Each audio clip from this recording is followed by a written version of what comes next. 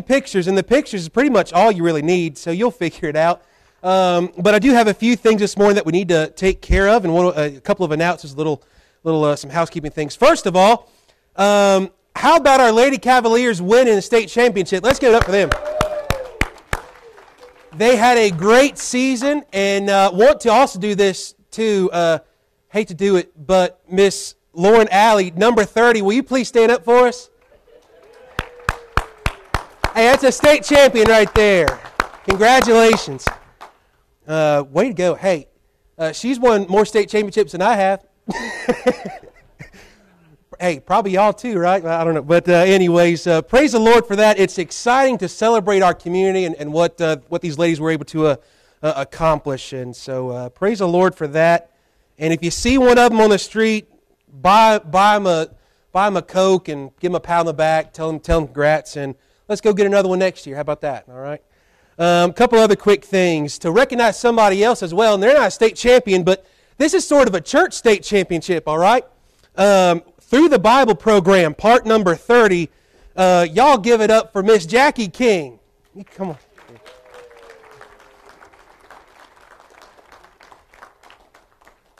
I'll meet you halfway here.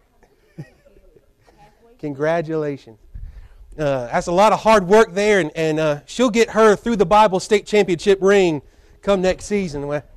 But all right. And then as well, too, we have a thank you card from Miss Carol. And I don't see Miss Carol this morning. Is she here?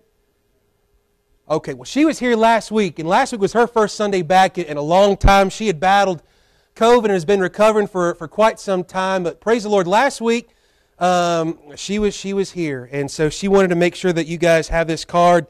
And I just wanted to say to my Victory Way family and friends, want to say thank you from the bottom of my heart for all of the kindness, love, and most of all your prayers. It's been a long road, but God saw fit to let me live. I want to always praise and thank Him for letting me be a miracle. Amen. Love and prayers, Carol Burris. So praise the Lord for that. Truly is an answer to prayer, and truly is a miracle. But so praise the Lord for that. A couple other quick things, and this is it. My only big announcement is this. At the first of the year, we had kind of voted and said that we were going to be doing some work this spring for our pavilion. So our pavilion project is getting ramped up and in the works. And you're probably wondering, what all's getting done? Here's what all's getting done. All right.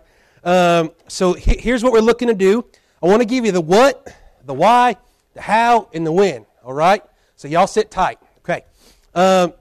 First of all, what's going to be taking place is we're going to be having some upgraded electrical stuff with new 100 amp directional burial feeder and electric panel in the pavilion. So what that means is this. Long story short, we're going to get lights. We're going to get electrical outlets so that we can better use our pavilion. Okay, that pavilion was not meant to just be a good-looking shed. All right, we want to be able to use this thing for all we can use it for. And when it was built for that very reason. But what's going to be happening is we're going to be getting 5 weatherproof enclosure protected receptacles inside of the pavilion so that we can use it for everything from extension cords, hot dogs, microphones, sound system, whatever, crock pots, the works, right? You can even charge your cell phone out there if you want to, okay? But then we also are going to be getting 6 8-foot LED light strips on the ceiling so that we can have lights anytime we need and or want them. And as well as getting a big LED, not too big, I don't know how big exactly, but an LED wall pack on the front part of the pavilion to be able to light the grounds outside. And it's going to have a dusk till dawn timer, so that way it's going to help out a little bit with security.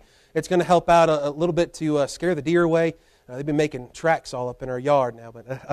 But it's going to allow us to better use the shelter, especially in the evening time and things like that as the weather starts to warm up. Now, I want to give you the why, all right? The what is important, but I believe the why is importanter, okay? The why behind this is, first of all, when the pavilion was built to be used, it was built to be used for decades to come. It was not built just for a short-term fix or a short-term decoration, okay? It cannot truly function as designed without the electrical panels, receptacles, and lightings. That's what's going to make it really function for all that it can be, okay? How many of you guys know that we have a playground down there? Okay, class participate. How many of you know that we have a pavilion? All right. Now, sadly, I've seen that pavilion sit more than it's been used. I've seen the swings get swung by the wind more than kids and parents. Okay. Now, as we're moving forward, what do we want to see? Kids and parents and swings. I want to see little kids get slide burns going down that hot slide in the middle of summer. All right. Y'all know what I'm talking about. It's character building is what that is. I want to see us be able to use that pavilion for what it is, not just for our church, but for our community, okay? Furthermore, this will allow us to have a larger amount and type of usage. Since I've been here, granted, it's been a pretty cold here lately. I don't know, it might have snowed the other day. I don't know sure if you noticed, but the last time we used that thing was the 4th of July, and it was great. But guess what? When the fireworks were off, we couldn't see a thing to clean up. But you know what's going to fix that? 6 8-foot tandem LED light strips, right? Now here as well, we're going to have direct access to the receptacles to be used for fellowship meals, outdoor services and events, community outreach events, a whole multitude of things. The sky really will be the limit. Furthermore, this is going to give us a whole lot easier of a way to clean up afterwards by having lights to see outside of the pavilion, in front, and inside, all right? But just to give you some specific events just this year that we're going to be able to use this for, Vacation Bible School, 4th of July, a back-to-school bash in August. We're going to be having Kids Club. How about prayer meetings outside, right? Wouldn't you rather listen to Pastor Joe flap his lips in the nice, cool evening air, wouldn't you? Right? Amen, somebody there. Rather listen to me out there than in here, I guess, but I don't know. If you like the pews, pick one up and we can take it down with us. But think about this. Completing the upgrades will also complete the pavilion project that was started 3 years ago. And having these upgrades will allow us to better fulfill our mission, which is to know Christ and to make Him known. Furthermore, this will allow us to do so as we accomplish our vision, which we say is to strive to be a unified body of believers who daily seek to glorify God in our community through genuine worship, discipleship, fellowship, and outreach. And fulfilling and completing this pavilion project will allow us to do all of that in a different way and in a great way. So now here's the how and the when. First of all, the how is we got to pay somebody to do it. All right, we have an estimate, and it's a great group of guys that are able to take care of this. But the cost is $4,686.29. Now you might be thinking that's a whole lot of money. Sure, it absolutely is. But you know something? I believe this is money that's not being invested just so we can turn on a light switch or put in a crock pot. This is so that we can reach our community, we can better serve each other, and we can better serve the community and neighborhood around us. That's what we need. That's what we've said. This is who we are, and this is what we're about. Now, this can also be, and plan to be, completed later this spring. More than likely what we're shooting for, just depending on timetable, weather, and things like that. Hopefully by the end of April, but before Kids Club would start up in May. So here's what we're doing. We're asking for a special offering of giving for the rest of the month of March. Only March. All right? That's this Sunday, the following Sunday, and the last Sunday of March. That's it. Okay? 3 weeks. Only for the month of March to raise these needed funds. If you would like to give, we ask that you please prayerfully do so this month by using an envelope that will be marked and must be marked Pavilion Project in order to designate it. I'm trusting God. And I'm believing that as we trust Him and as we give from our hearts and as we give for the big picture and for the long haul so that way our kids and grandkids and their grandkids can enjoy these things. And not just our inward folks in this church can enjoy this, but so that our community can as well. What I see when we put lights down there and electrical things, I don't just see that we have room for crock pots and we can see it dark. What I see is that we have the opportunity to reach souls. We can see salvations. We can see outreach events. We can see the gospel not just come inward, but go outward. And so I ask you that we would prayerfully as well consider this. From our hearts, let's hear what William Carey, who is the father of modern missions, said. He said, expect great things from God and attempt great things for God. I believe that this is going to be a great attempt for God to be used by God and for God to the glory of God for generations to come. And so this month, starting today and through the rest of the month of March only, we're going to be taking a special offering. So if you were prayerfully willing to give, We ask that you do so, and I'm going to prayerfully trust that God's going to answer. And so with that, let's pray. Our gracious Heavenly Father, we come to you, God. We're grateful that we can gather, we can worship you, we can praise your name. Lord, you are worthy, you are good, you are faithful. God, we thank you for the work that you've been doing in hearts and lives for the past few weeks. And Lord, we thank you in advance, God, for the work that you're going to do today. But for the work that you're going to continue to do as we're preparing our hearts for revival, God, we pray that you would just prepare our hearts with soil, Lord, to receive what we need today and in the weeks to come. God, we lift up this service today that you would be honored and glorified. Lord, that you would be high and lifted up. And Lord, that our hearts would be full and would be filled of praise and worship and adoration of who you are and of gratefulness, Lord, for the things that you've done. God, I pray that we would as well this month, starting today, God, that we would give truly from our hearts, not just to the church, but Lord, to this project, so that you would use us and use this project, God, not just so that we would enjoy it ourselves, but God, so that we would reach our community. God, that we would have a heart and a burden, not just so that we would grow in number or discipleship or grow ourselves, but Lord, that we would see seeds planted and fruit in our community that desperately needs the light of Jesus.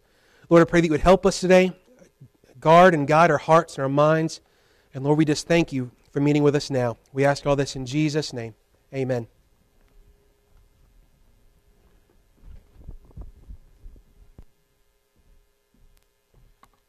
Good morning. 1 Corinthians 13:12 says, "For now we see through a glass darkly, but then face to face. Now I know in part, but then shall I know even as also I am known." Please stand, and as we sing Face to Face, if you're able, please stand. If you're not, remain seated. But Face to Face, 781 in the hymnal. We'll see him face to face one day. Praise the Lord. Face to face with Christ my Savior, face to face, what will it be? When with rapture I behold him, Jesus Christ who died for me. Face to face I shall behold him, far beyond the starry sky. Face to face in all his glory, I shall see him by and by. Face to face, oh blissful moment, face to see and know. Face to face with my Redeemer, Jesus Christ, who loves me so. Face to face I shall behold him, far beyond the starry sky. Face to face in all his glory, I shall see him by and by. Remain standing. 1 Corinthians 5:17, one of my favorite verses. Therefore, if any man be in Christ, he is a new creature. Old things are passed away. Behold, all things are become new. Since Jesus came into my heart, hymn number 503, if you wish to turn there. And what a wonderful change in my life has been wrought since Jesus came into my heart. I have light in my soul for which long I had sought, since Jesus came into my heart.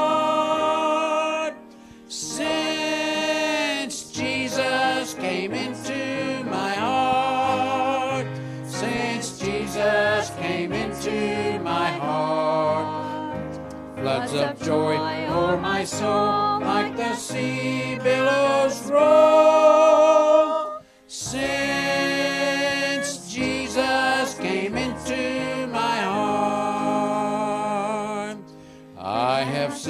ceased from my wandering and going astray, since Jesus came into my heart. And my sins, which were many, are all washed away, since Jesus came into my heart. Since Jesus came into my heart.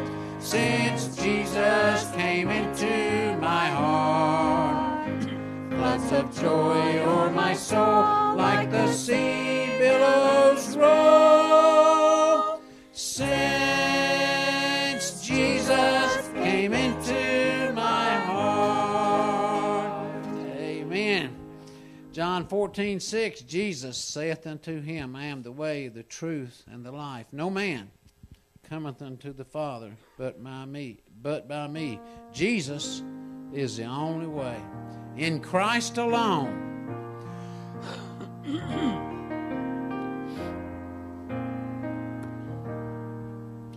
In Christ alone my hope is found.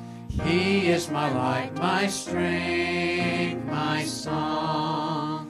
This cornerstone, this solid ground, firm through the fiercest drought and storm. What heights of love, what depths of peace, when fears are stilled, when striving cease. My comforter, my all in all, here in the love of Christ I stand. In Christ alone, who took on flesh, fullness of God in helpless faith. This gift of love and righteousness, scorned by the ones he came to save. Till on that cross, as Jesus died, the wrath of God was satisfied. For every sin on him was laid.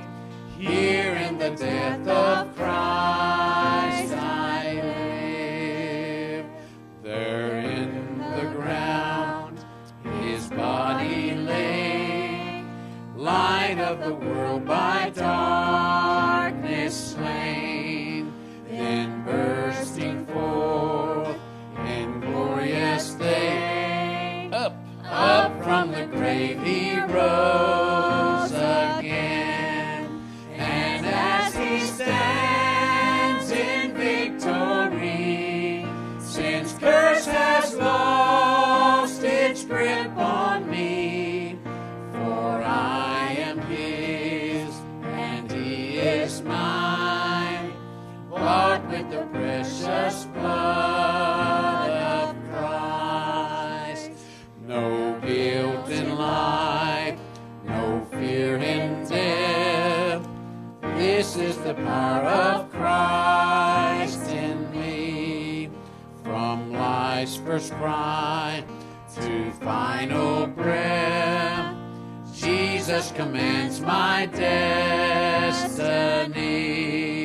No power of hell, no scheme of man can ever pluck me from his hand, till he returns or calls me home. Here in the power of Christ I'll stand. Amen. And turn around, wave, smile, say hello. Don't say goodbye. It ain't time to leave yet. And make everyone feel welcome. You may be seated. That final verse, no power of hell, no scheme of man can ever pluck me from his hand. What an amazing statement that is, and comforting and reassuring and blessing. All right, now we have some special music now by Larry Davis and the gang. Look like we got a big crew here today, so y'all come on.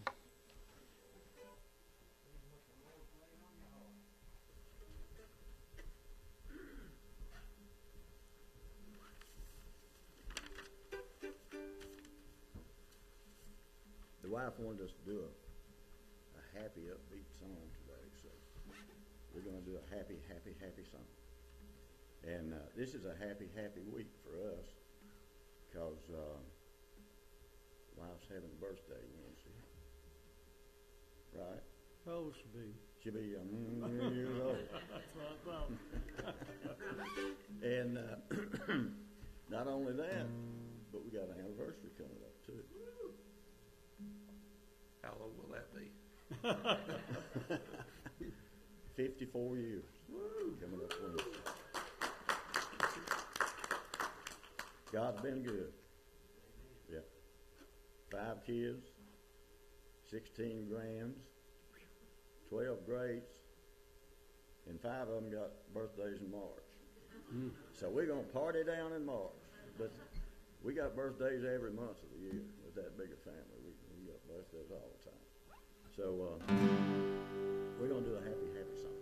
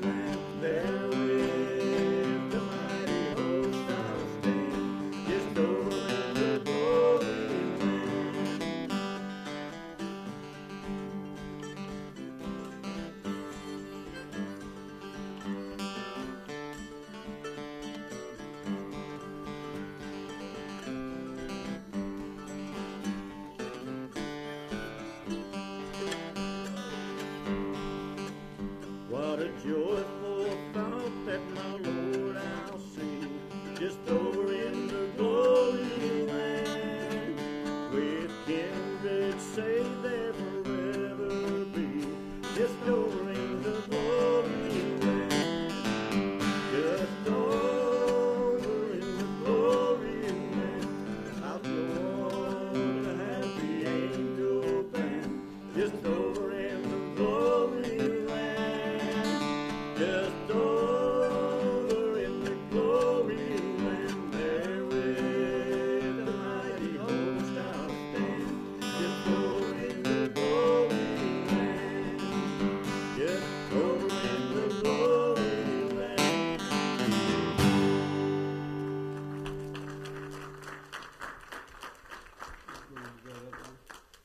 Thank you, Tony.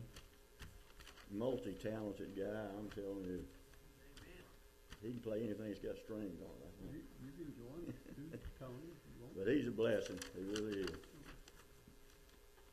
I want to do a song, if you'll bear with me just a minute. I heard this song a couple of weeks ago, and it really touched my heart. And I want to dedicate it to that little lady right there. And you folks that's been married for a while, I believe you'll be able to relate to the song. Really do.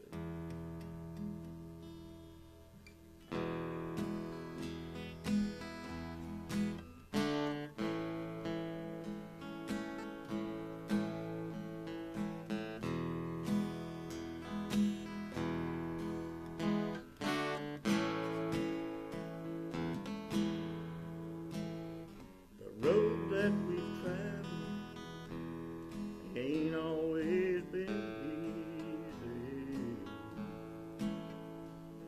and Lord knows we both seen our share of troubles and trials. God's grace has helped us make it this far together. Just between you and me, darling, it was worth every mile.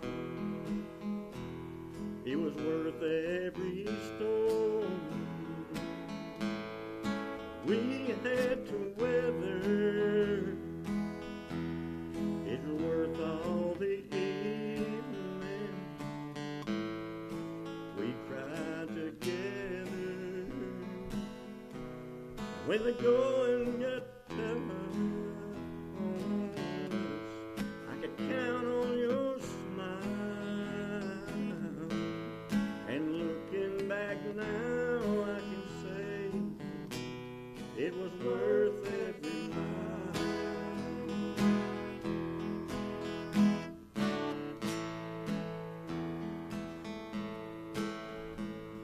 I know you and I both and our doubts that we'd make it. Oh, but deep in the back of our hearts, we knew all the while that love's not for quitters, so God kept us moving on. And I think that you have to agree it was worth every mile. It was worth every storm we had to weather. It was worth all the evening we cried together. When the going got tough,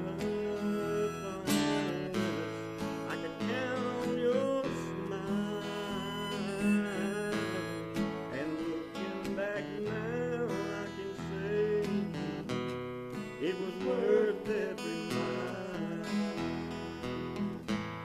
And looking back now, I can say, darling, it was worth every mile.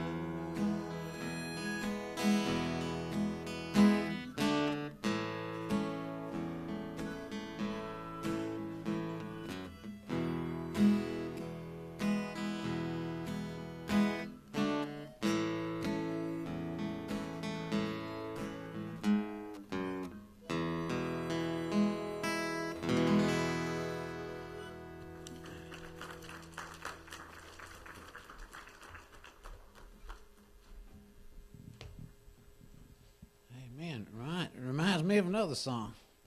It will be worth it all when we see Jesus. Amen. Join with me in prayer.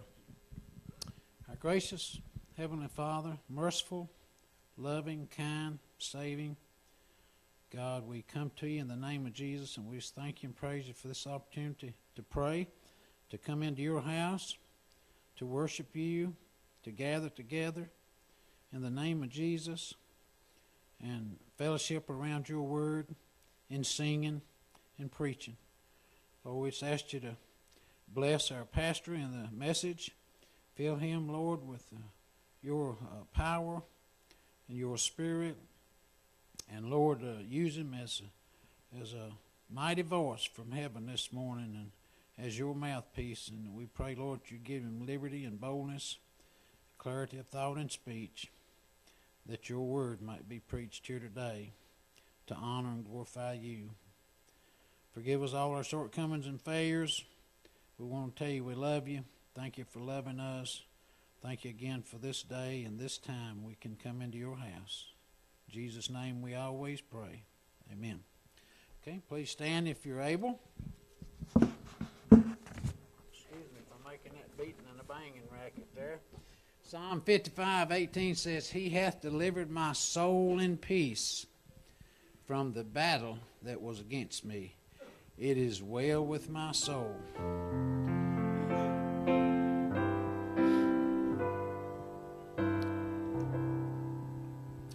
When peace like a river attendeth my way, when sorrows like sea billows roll, whatever my lot, thou hast taught me to say, it is well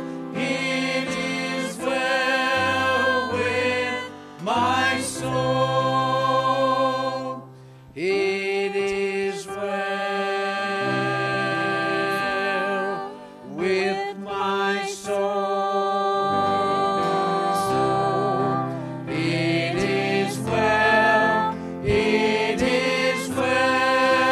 with my soul.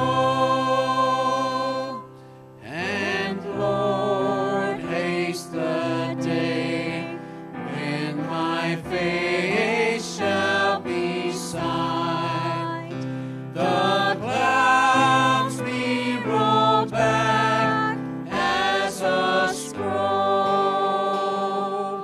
the trump shall resound, and the Lord shall descend.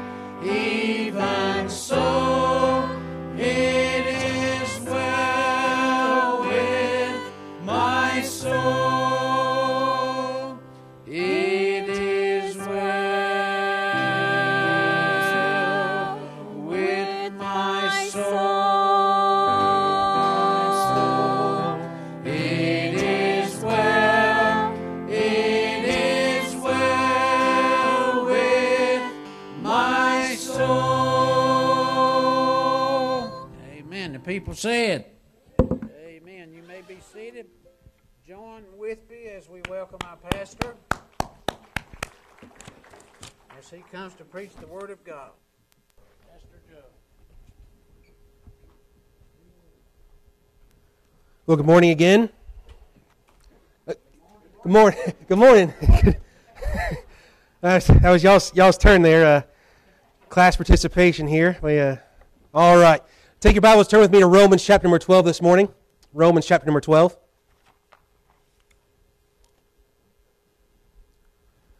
Romans chapter number 12 this morning. Today we're going to be looking at the character of a Christ-centered church. Today's part 1.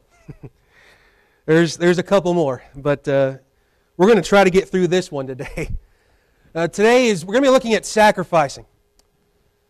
Now, this morning already I've called us to a little bit of sacrifice, to sacrifice with some extra giving for a project that we've started and that we want to finish, that we want to use for the glory of God. We've sung songs, there we go, we haven't sung songs, right? We've sung songs about the sacrifice of the Lord and what He's done for us and about how now we sacrifice our lives to Him. We've even heard songs about love and sacrifice between husband and wife. Praise the Lord for that. Because as any married couple knows, it's not always love and sunshine and peaches and cream and rainbows, right? Right? Well, for y'all. Right? Right? No, but think about this, right? It's sacrifice, isn't it? There's some hard days, some difficult days. And when it comes to the church, where we're at in our nation, where we're at in our culture and society is much like the rest of the nation in the secular world, is that we have become consumerists. We want to come, get what we can get out of it, pay our entrance fee and exit fee and get out, right? We want as little accountability as possible. We want church more so than we do Jesus. We want the comfortableness more than we do the conviction or the Christ who brings about conviction and a seriousness to His Word and to how we are to live our lives. We all love love.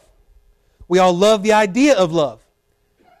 But we love the idea of love that is the funny, warm, tickly, warm, fuzzy feelings, right? And we love the I love you, no, I love you more stuff. But love is hard when love is really love. Love is hard because love is sacrifice. We're going to look here today, verse number 9. We're going to look at verses 9 and 10 today. Sacrificing. It says, let love be without dissimulation, abhor that which is evil, cling to that which is good. Be kindly affectioned one to another with brotherly love, in honor, preferring one another. Let us pray. Almighty God, we come to you this morning grateful that we can praise you, or that we can sing such beautiful songs about all that you are and all that you've done for us. God, I pray that we continue to praise you now as your word is preached. Lord, I pray that you would clear my heart and my mind, fill me with your Spirit, allow me to preach boldly and accurately according to your word. God, I pray that if there's a heart that today that needs saving, Lord, that you would save them. If there's a heart that needs convicting, you would convict them. If there's a heart that needs assurance today, you would bring assurance. Lord, whatever the need today, I pray that you would do so through the power of your word, through the power of your Holy Spirit. We ask all this in Jesus' name. Amen.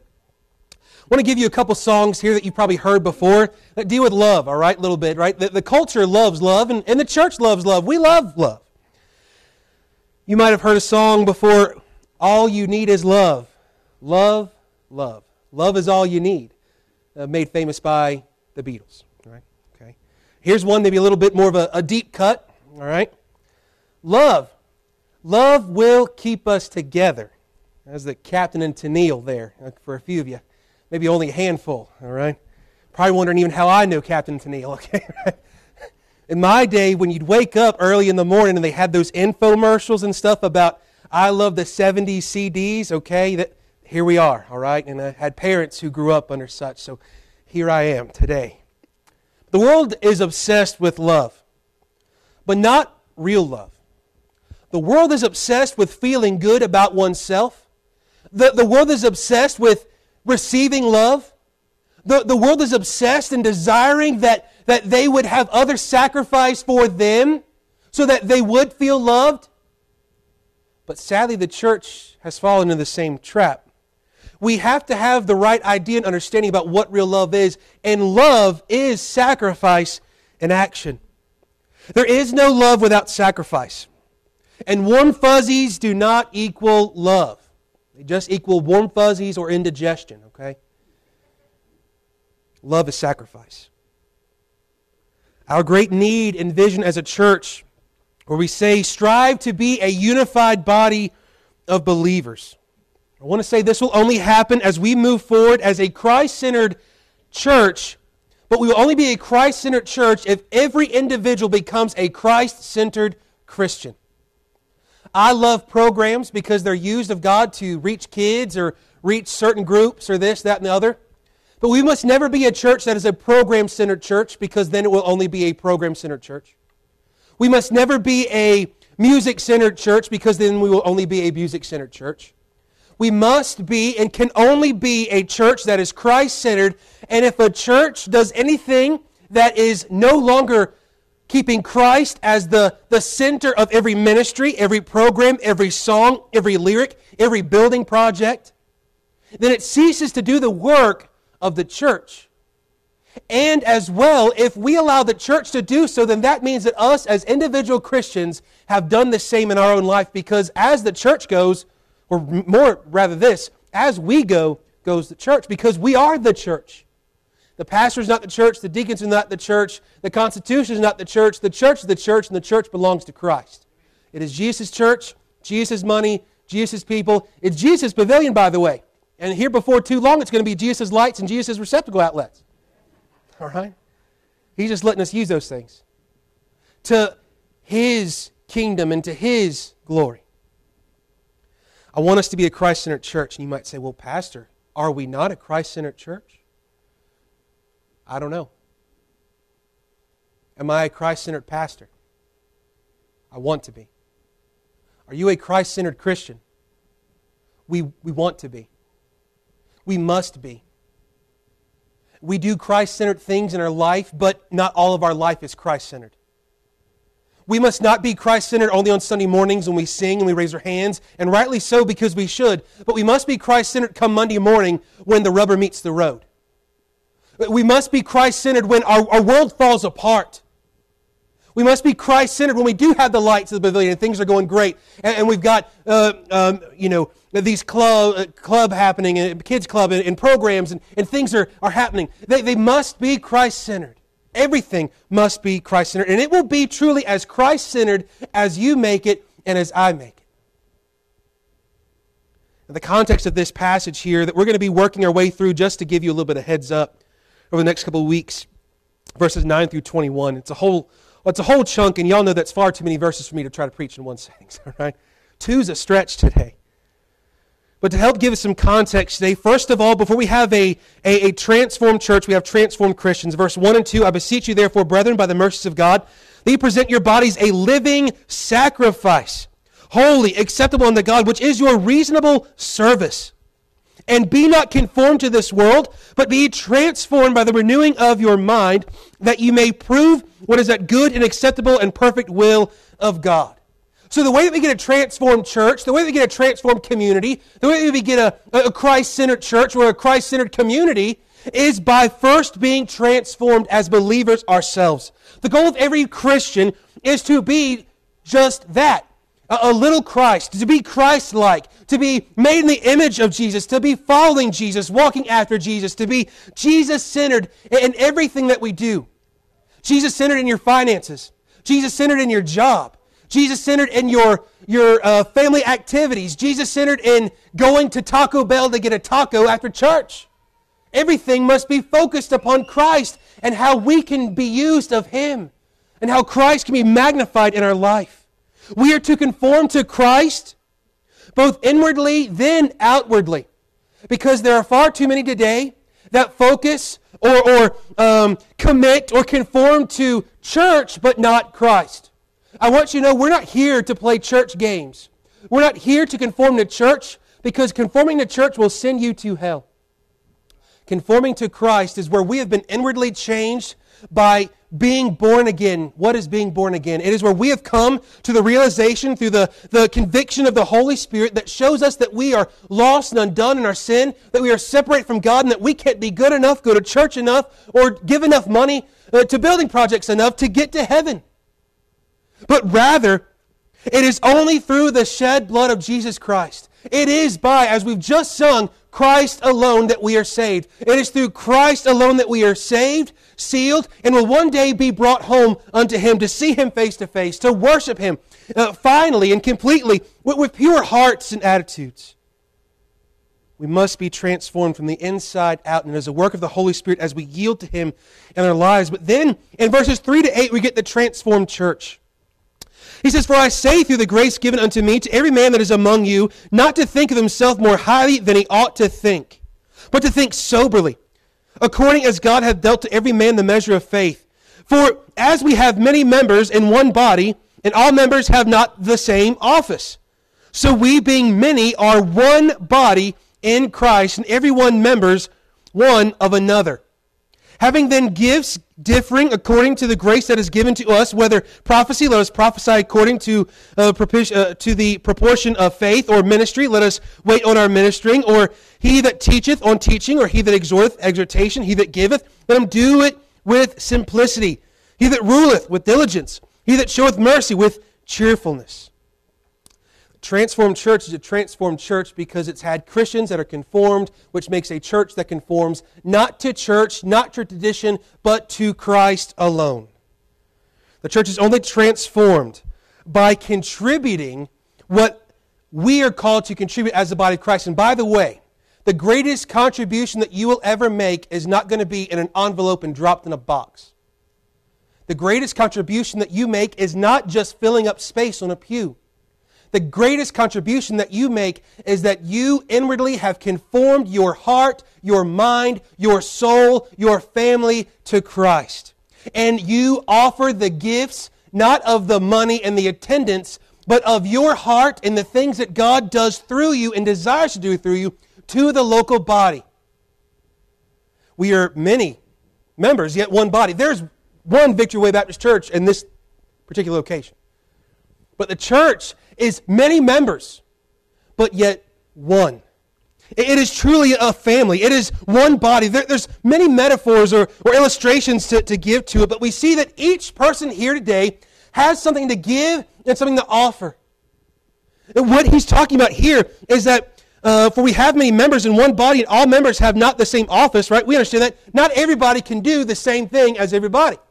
Everybody is not geared to work in the nursery. If you're not good with kids, you know what you probably shouldn't do? I'll give you a hint, right? For that, we're going to hand you a stack of bulletins, and we're going to let you greet. Smile and wave, okay? You can do that, all right? And if you're not even good at smiling and waving, we've got a card ministry. Just sign your name, put your cell phone number, and we'll send you people to send cards to. Or you can just go down the long list and just start sending them out. You can pray. You can give. There's a multitude of things that you can do that God desires to use each person in this place with the many talents, the many backgrounds, the many ways of thinking to bring together one body to be used for the glory of God.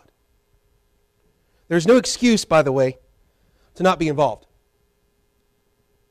You can't say, well, I just don't like the music, or I don't like the way the kids club gets done, or I don't like the this, and the color of carpet, don't get me started on that, right?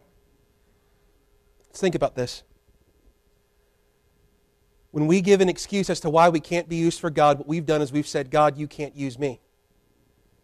God looks at us and He says that He desires to use us because we are in Christ. It is not our power or our gifts or our talents or our own goodness. It is Him through us, using our personalities and our talents and our gifts that He has given to us to not hoard for ourselves, but to give to the body. Who's the body? Look around you. It's everybody else. It's the rest of the church. It's the vision and the mission of this church and what we stand for and who we stand for. Membership, by the way, in this passage is very clear. Membership does not equal attendance, and attendance does not equal membership. To be a member, he's saying that you're involved, that you're giving, not just with your money and not just with your time of showing up to put on a happy face, but he's saying that you're giving all of who you are because Christ has given all of who He is to us. What we need, and certainly we pray, and it's a prayerful goal this year to have more church members, but I believe even more so in revival that we would have members that would be revived to real membership. Now as we look here, the character of the Christ-centered church then is going to be in verses 9 through 21. The church and the individual must be Christ-centered. To be so, and this is sort of our outline for the next couple of weeks, verses 9 and 10, we must be sacrificing. Verses 11 to 15, we must be serving. In verses 16 and 21, we must be submitting humbly. Now, just because I gave you those points doesn't mean you skip the next 2 weeks, by the way. You're going to want to come back for that. And let's look at these commands of our character, verses 9 and 10. It says, first of all, to understand sacrificing, we look at this word, let love be without dissimulation. Love without dissimulation. Anyone ever wondered what that big long word is? Just me? Just the pastor? The rest of y'all know it? Good. All right. We'll trade spots. All right. This word is, first of all, I want us to look at love here. Love is so misconstrued, so misused, so overused. Here, this particular word of love is that of agape. It is the agape love, which is an unconditional, sacrificial love that is known from God, by God, to His people. It is one that gives of oneself without expecting anything in return. It is one that gives and keeps giving even when nothing gets give back. It is one that continues to give out of an outflow of true and genuine love of heart. It is not just the I love you, no, you hang up first, no, you hang up first because I love you more. It is I'm going to give to you and keep giving to you, whether you give back to me or not, because of who God is, and I'm called to love you, so that's what I'm going to do. The Bible doesn't always tell us that we have to like people, but it says that we have to love them. As a matter of fact, it's probably even harder, though, to love than to like. You can find things you like about just about anybody and anything, but it's hard to love when you will get nothing in return. And then as well, where it's only true love, and you're only showing real love if you don't expect anything in return. return, and don't even desire anything in return. It is a God-like love motivated and materialized by the gracious work of the Holy Spirit within the believer. It is a work of God. It is found in Romans 5 tells us, 5:8 rather, but God commendeth His love toward us, and that while we were yet sinners, Christ died for us. We find in Romans 5:5, that hope maketh not ashamed, because the love of God is shed abroad in our hearts by the Holy Ghost, which is given unto us. We know love because He first loved us. We love God because He first loved us. We know how to love one another because God has shown us what love is. And love at its very root, especially with this particular word, it is that of sacrifice. I want you to know, when it comes to church and just coming, it doesn't take a lot of sacrifice, but it does take some, doesn't it? It takes a little bit more sacrifice to come regular. It takes more sacrifice to give regular. It takes more sacrifice to then get plugged in and say, I'll serve on this or that. It takes more sacrifice to pray about those things and to give the gifts of which you've been given. It's even more sacrifice to get to know the people, right? It's easy to blend in. It's easy to come in, clock out. No accountability, no involvement. It's easy, but it's not real love. It's not true involvement. It's not true membership. And to have that, to be truly a Christ-centered Christian and to truly be a Christ-centered church means that we've got to sacrifice. And this is the part that us as American Christians don't like. We go, well, we're sacrificing enough. Look at our gas prices, or look at this, or I've got to do this and that, or now we've got this extra project to do, or we've got this you're asking me to sign up to help for. Sacrifice. I thank God that not one time on the cross, in the many cries that we hear from the cross, from Jesus, He never says, I'm done. No, He would cry out, it is finished. But never that He said, my sacrifice is too much, I'm done doing this. This is far too uncomfortable. Could you loosen up the nails? Don't find that. We find it from our own hearts, though. Man, that expectation or this is that. It's just too much. See, love, if we understand love, sacrifice. Sacrifice in action. Love is as well found in Galatians 5:22, but the fruit of the Spirit is love, joy, peace, long-suffering, gentleness, goodness, faith. It literally flows. Everything outflows from our love for God.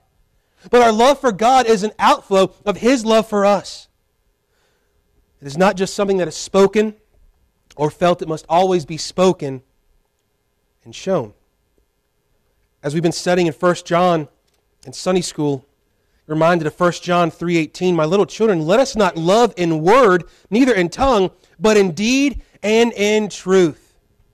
To those who have been married for a long time, if your spouse just says that they love you, and it's just a cold, bland, I love you, right? Every day, it's all you get. Don't even get a peck on the cheek, right? Every day, I love you. Every day, I love you. But then there's no communication throughout the day. There's no sacrifice. There's no help. There's no affection. There's no anything else, right? And I'm not just talking about having warm fuzzies all the time, okay? Just cold. You see, we can tell God how much we love Him. We can tell each other how much we love each other.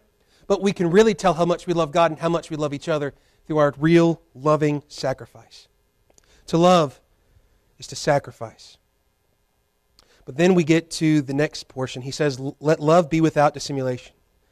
This is the word here that comes from a root for hypocrisy. It is that of hypocrisy is this idea of deceiving. It is deception and a concealment of one's true character and feelings or motives. It was often used for those who were play actors who would wear a mask. Sadly, it would often describe most church members who walk into church with a mask on. Good morning, how are you? I'm fine, right? Good to see you. Is it? Right? It's a great day, doing fine, everything's hunky-dory. I didn't just get into a spat with my wife on the way in here about how I drove. I didn't just not forget how to fill up my gas tank the night before, right? My coffee didn't spill this morning, right? All that stuff. You think. We've got so many things that we have happen, and then we come in, we play the part. All of us know the Christianese, right? We know the right things to say. We know how to say it. We know how to say, oh, yep, bless the Lord, amen, good day, thankful, amen. Today, hashtag blessed, all this stuff, right? We've got the whole 9 yards. And we can fool each other, but we cannot fool God. And what we do is we play a part. We put on a mask, and when we walk out of here, we take it back off. I want you to know God doesn't want you to come in here with a mask on. All right? He doesn't want you to come in here pretending to be something that you're not. He doesn't want you to come in here trying to be somebody better or this or that. He wants you to be who you are, as you are, for His glory. And you know what Pastor Joe desires? Is for me to be the same and for you to be the same outside this pulpit, inside this church, outside this church. Who you see at Walmart should be who you see at church, and who you see at church should be who you see at Walmart. How many of you have ever heard this phrase? I'd go to church if it weren't for all the... Oh, Casey, I've heard that before. Okay. Right?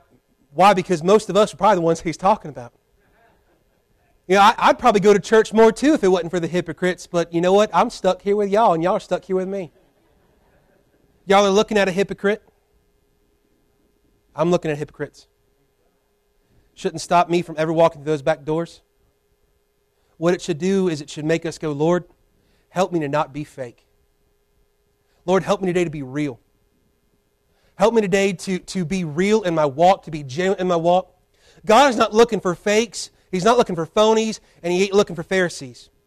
He's looking for folks to simply say, Lord, I mess up, and I got to be real with you, but I got to be real with others.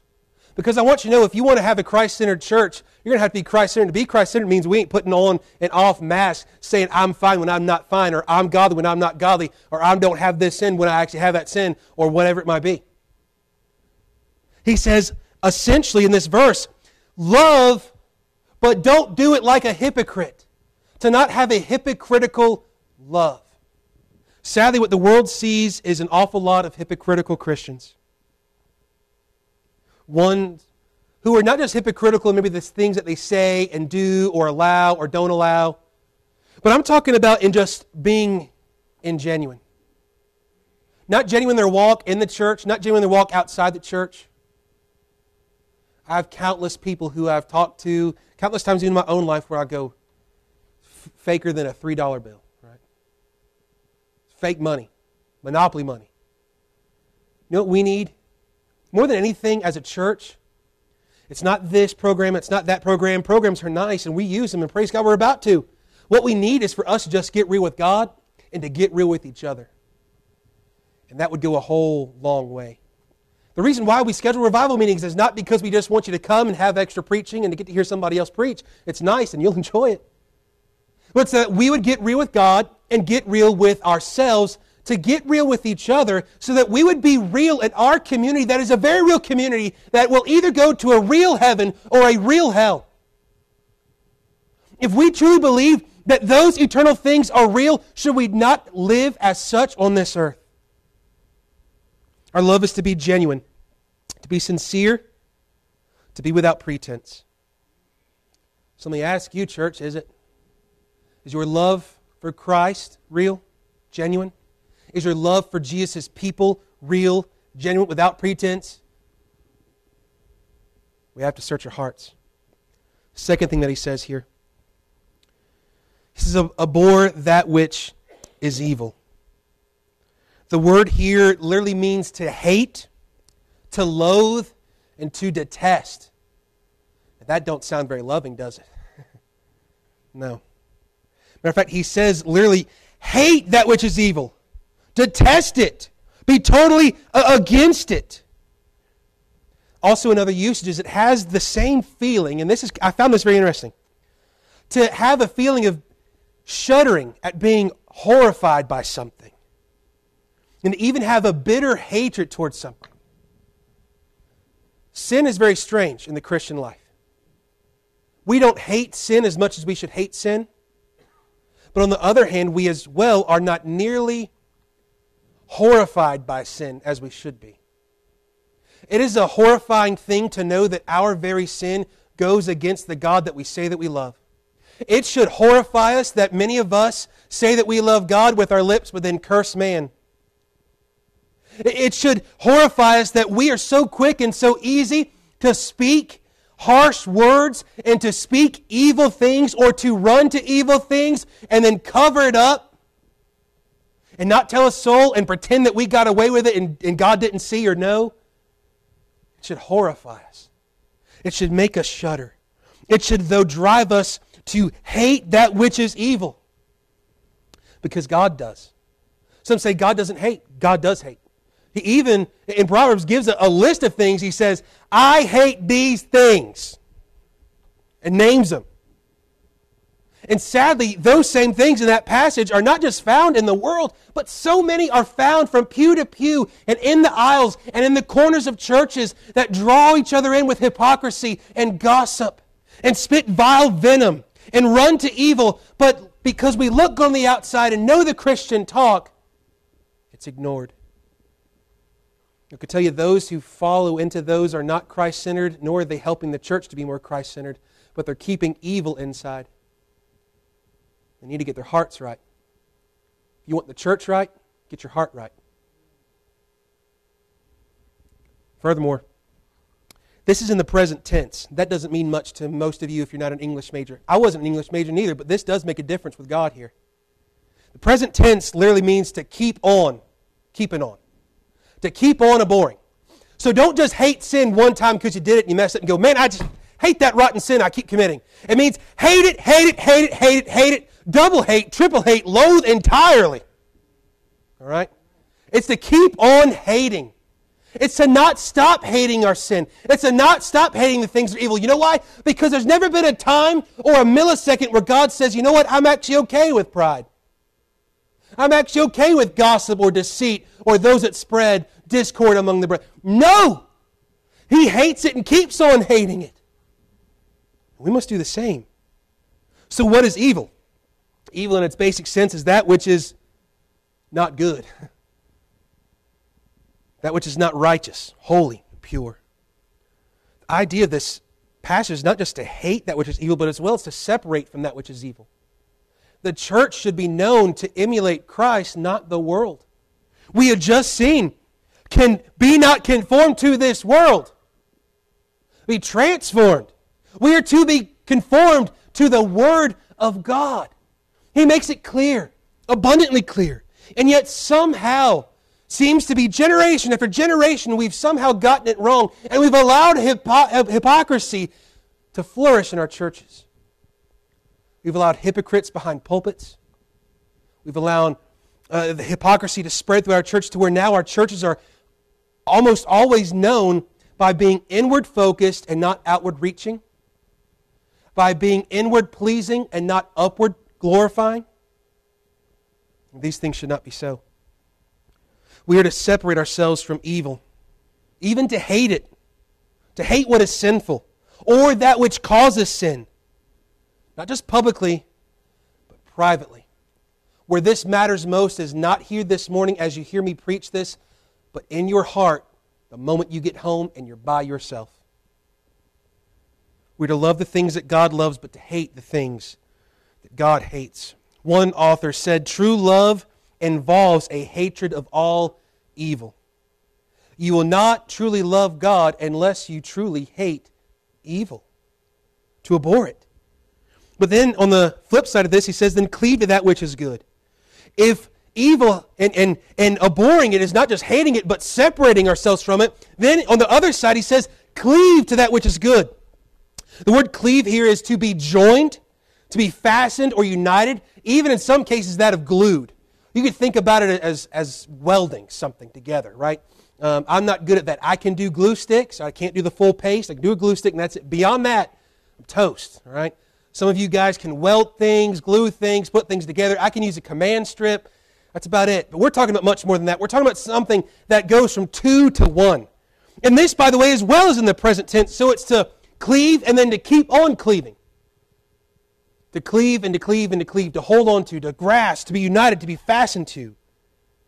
It is the idea to be fastened so it doesn't come apart. Every man in here would know this.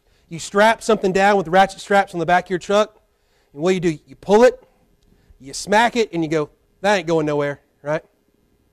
What some of us need to do with our Christian walks today is not just to put a ratchet strap on there, and is we need to do the test. It ain't going nowhere. We need to make sure that what we are cleaving to ain't going nowhere. Because sadly, we've got a generation that isn't even in, let alone we've got countless others who right now are leaving the faith and are leaving churches by the droves because they've witnessed the hypocrisy. They have not received the real love of God, let alone the real love of people inside the church. They have been fed the lie that evil isn't that bad and that evil is actually good. And that what is good is actually evil. And they've taken this in from the culture. They've seen the effects in the church. And they don't know how to cleave to that which is good, because most of them don't even know what good is. Others as well use this phrase, this word for cleave. Other uses are found in the New Testament when discussing the union of marriage. This is the two become one mentality. Doesn't the Bible say leave and then cleave? Right? It's not cleave with a cleaver. It's to leave and cleave, to hold on to. It's not two individuals anymore. It's one. It's not this family and that family. It's husband and wife stuck. Through the thick, through the thin, for richer, for poor, for better or worse, till death do us part, right? Y'all have been to weddings. Y'all know the whole spiel. But there's a reason that this word is used, and it's to show us the severity. It's to show us the implication that we are to cleave daily and moment by moment to that which God loves and calls good. We are to be known by it. And as we abhor or hate or separate ourselves from evil, we are then to love and to cling, to cleave to that which is good, to unite ourselves to it. And what we find is that then this is what Romans 12:2 tells us is that good, acceptable, and perfect will of God. Then we find this in verse 10. It says, be kindly affectioned one to another with brotherly love. It's an old song, you guys might have heard it a million times. We are family, right? We're family. Everybody in this church that is saved is no longer your own family. You belong to the family of God because you've been born again into it. This means that most of us, truly, if we're really honest, have a deeper connection with those in church than we do with outside family. As sad as it might be, especially according to the world's standards, we have a closer knit bond than we do with blood family, physical family. Because this is a blood family and a physical family that is the body of Christ bound by the blood of Jesus that has washed us clean, that has united us together to give us one mind, one heart, one accord. To, as we say in our vision statement, to be striving daily to be a unified body, right? Striving to be this. Here to be kindly affectionate is that love and affection given and seen within a closely knit household family. Right? You know, there's nobody that loves you like family. There's also nobody that will hurt you like family. When it comes to the church, there's nobody that will love you like church. But sadly, there's no one that can hurt you quite like the church either. I believe the very reason is because we've got to get to the place where we are so Christ-centered in our individual walks and Christ-centered in our church that at the end of the day, we are able to not just glance over some things or some issues or problems, but that we can love like Jesus loved. Because we love Christ above all things. See, Christians are bound to Christ, to His church, as a faith family.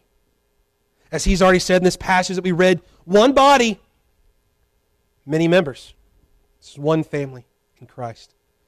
He says to be kindly affectionate one to another with brotherly love. It's where we get the word Philadelphia, the city of brotherly love, right?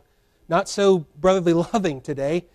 Nevertheless, there were folks at that time who were known by this, and this was used of the Christians. It is only seen, not just in the New Testament, but in outside writing, describing the love that Christians had for each other. Christians in the first century were weird. Guess what? We're weird today. And we're supposed to be. They were accused of all sorts of things in the first century because of the pagan views and ideas. They look at the church and they go, what in the world are y'all doing? Sadly today, I think it's less of the world looking at us going, what are you doing? It's more of God going, what are you doing? The world looks at most churches today and applauds. It's fine. It's acceptable. Satisfactory. But I would wonder if the look from the Lord would be the same. What this word means is that it's a family-like closeness, a brotherly love, regardless, and this is important. In the first century church, they understood this better than what we do. It was to love and to show love and kindness to one another, especially within the body of Christ, within the church, not based upon status, background, where you got your meal from or how you're going to get your meal, line of work, where you live in the county, what kind of truck you drive. They didn't have to worry about those problems. But they had a whole lot of problems to worry about, like the status of class. Are you free? Are you a slave? Are you an owner of a shop or are you a servant, right? What are you? Where are you from? Where are you like? Are you rich? Are you poor? We've got a lot of those same sorts of things today, and what he was really getting at is that to love one another in brotherly love is that we could care less about where somebody's from, what they look like, act like, smell like. We care that they love Jesus and that they want to be conformed to Jesus and to be used by Jesus in Jesus' church.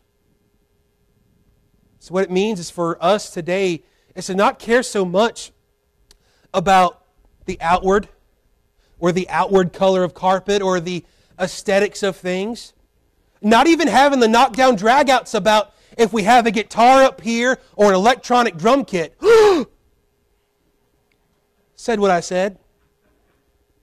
What this means is that we are able to love each other because each other loves Christ and wants to make much of Jesus. And if we make much of Jesus, I believe that He will bless His church because that's what He does. He says in this, not just love like brothers, but he says in honor, preferring one another. Not preferring oneself, not preferring this or that. Because I'll tell you this, most folks leave church based upon a preference, not a doctrinal issue. Most fights in a church are based upon a preference and not a doctrinal issue. And then we're not even talking about essential doctrinal issues, right? And that's a whole other sermon for a whole other day. What this does is it calls us to humble ourselves and to exalt others, and that's what love does. So when we bring it back to what real love is, when you love husbands, when you love your wife as Christ loved the church, it means that you sacrifice and you give yourself, even if she's not very loving that day. Wives, it means that you love your husbands even when he's a knucklehead. And guess what? He's always going to be a knucklehead. To love as a family unit because we are Christ-centered and we desire to be a Christ-centered church. It gives as well the idea of recognition and appreciation to others. I want to challenge you to do something, all right? I want to challenge you to do this. I want you, next week, maybe even practice it on your way out, I want you to thank, and I'm going to give you some specifics, okay?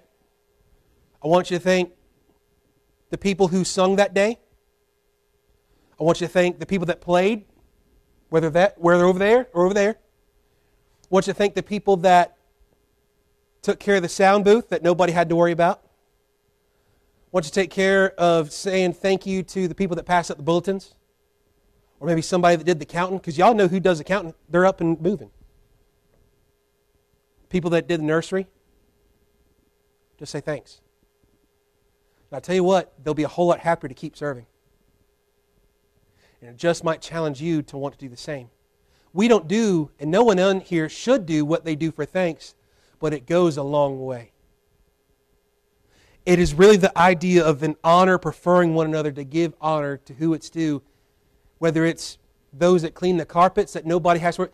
Any of y'all walked in here this morning and said, oh, I got to grab that vacuum cleaner? No. I got to empty that check? No. Because people just silently serve the Lord. They sacrifice, not because just they love you, but because they love Jesus. We must sacrifice our pride, our preference out the door, to be able to love without hypocrisy, to be able to hate that which is evil, to be able to cleave to that which is good, to be able to kindly be affectionate one to another in brotherly love, in honor, preferring one another. Why? Because we should all be grateful of how God uses the body. Every single member in this place today has a purpose by God to be used for God. Thank God for that. And I thank God even that every church doesn't look like this. That every pastor doesn't preach like I preach. That every person does things in a different way. Why? Because God uses a multitude of people in a multitude of ways to accomplish one good, and that is the good of His people, the gospel to be proclaimed, all for the glory of God. But this means something as well for all of us, that we all have something to offer, and that we all have a seat at the table. So as we close, I want to challenge you with two things. One, we must be genuine in our love. Don't fake it. The Christian life is not one that you can fake it till you make it. It's not one that you can guess, see, and hope you get the right answer. You either is or you ain't. You're either in or you're out. And I want to be all in for the Lord. There's no room for hypocrisy or evil in our church. Hypocritical love is not love. Secondly and lastly, we must sacrifice for our faith community. To be Christ-centered Christians, if we want to have a Christ-centered church. And I'd love to see a Christ-centered community, wouldn't you? We're talking about a community, a county, a country that needs Jesus.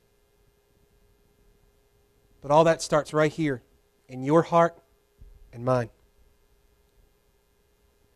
Let me ask you, are you loving like Jesus? Let me ask you now, and you don't have to look around and try to get your answer or even try to think too hard on this. Did you wear a mask coming in here to try to fool people about your spiritual condition?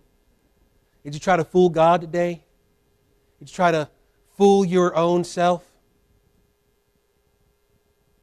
Got an ounce of hypocrisy in you. I want you to, right now, before the piano even plays, in a moment we'll stand. You get that right with God. Let me ask you, church, you want to be a Christ-centered church? Amen. I'm glad one of you does. Praise God. We want to be a Christ-centered church, don't we? But it's going to start with every individual saying amen. Not for me to hear it, but amen in your heart to say, God, let it start with me. The character of a Christ-centered church and a Christ-centered Christian begins with sacrifice. Today, let's all stand. And we've got an opportunity now to sacrifice those things at the altar. If you have a need today, would you come? If you need to know Christ today, come. Take the Bible and show you Jesus. Come and confess, and He'll save you. Today, if you have a need, conviction, an issue, sacrifice these things. And Christ can be made the center of your whole life and the center of this church and can do great things in us and through us. Would you come today?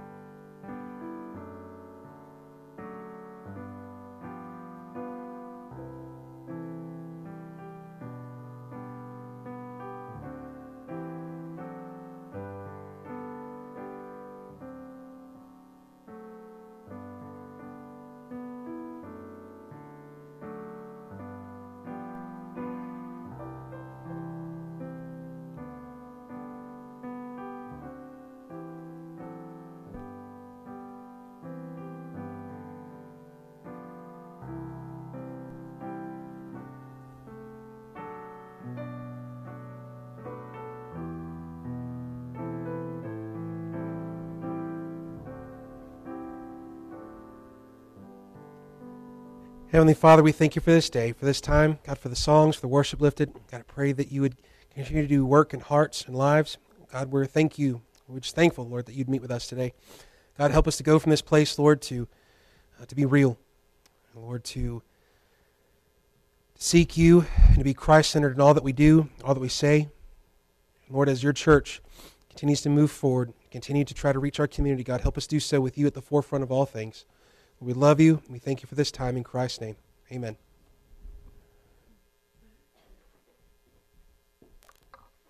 Remain standing. We'll dismiss. Whoops.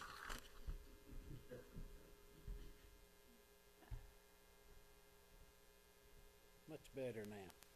I say remain standing, and we'll dismiss after this song. Psalm 103:1 says, "Bless the Lord, O my soul, and all that is within me, bless his holy name." That's exactly word for word what this song says. Bless his holy name. Bless the Lord, O my soul, and all that is within me, bless his holy name. He has done great things. He has done great things. He has done great things. Bless his holy name. Sing with me now. Bless the Lord, O my soul, and all that is within me, bless his holy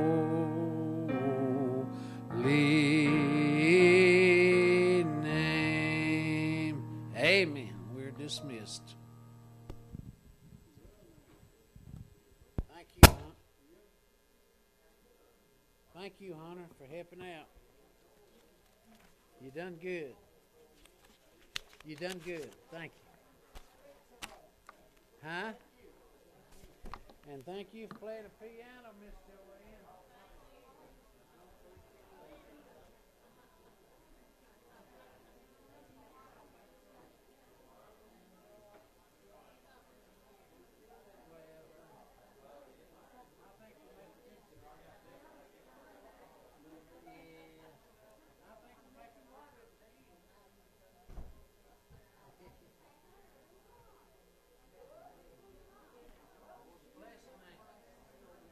Hey, Larry, appreciate them songs, brother.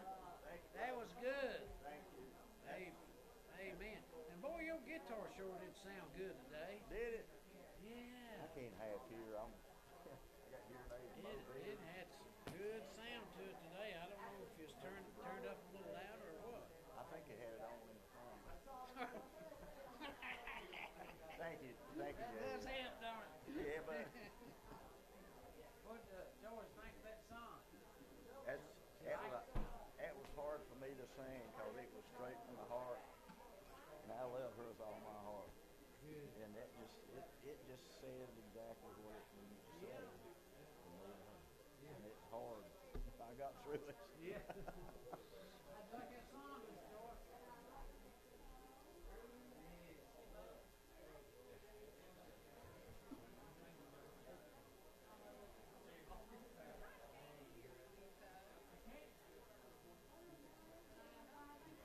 you for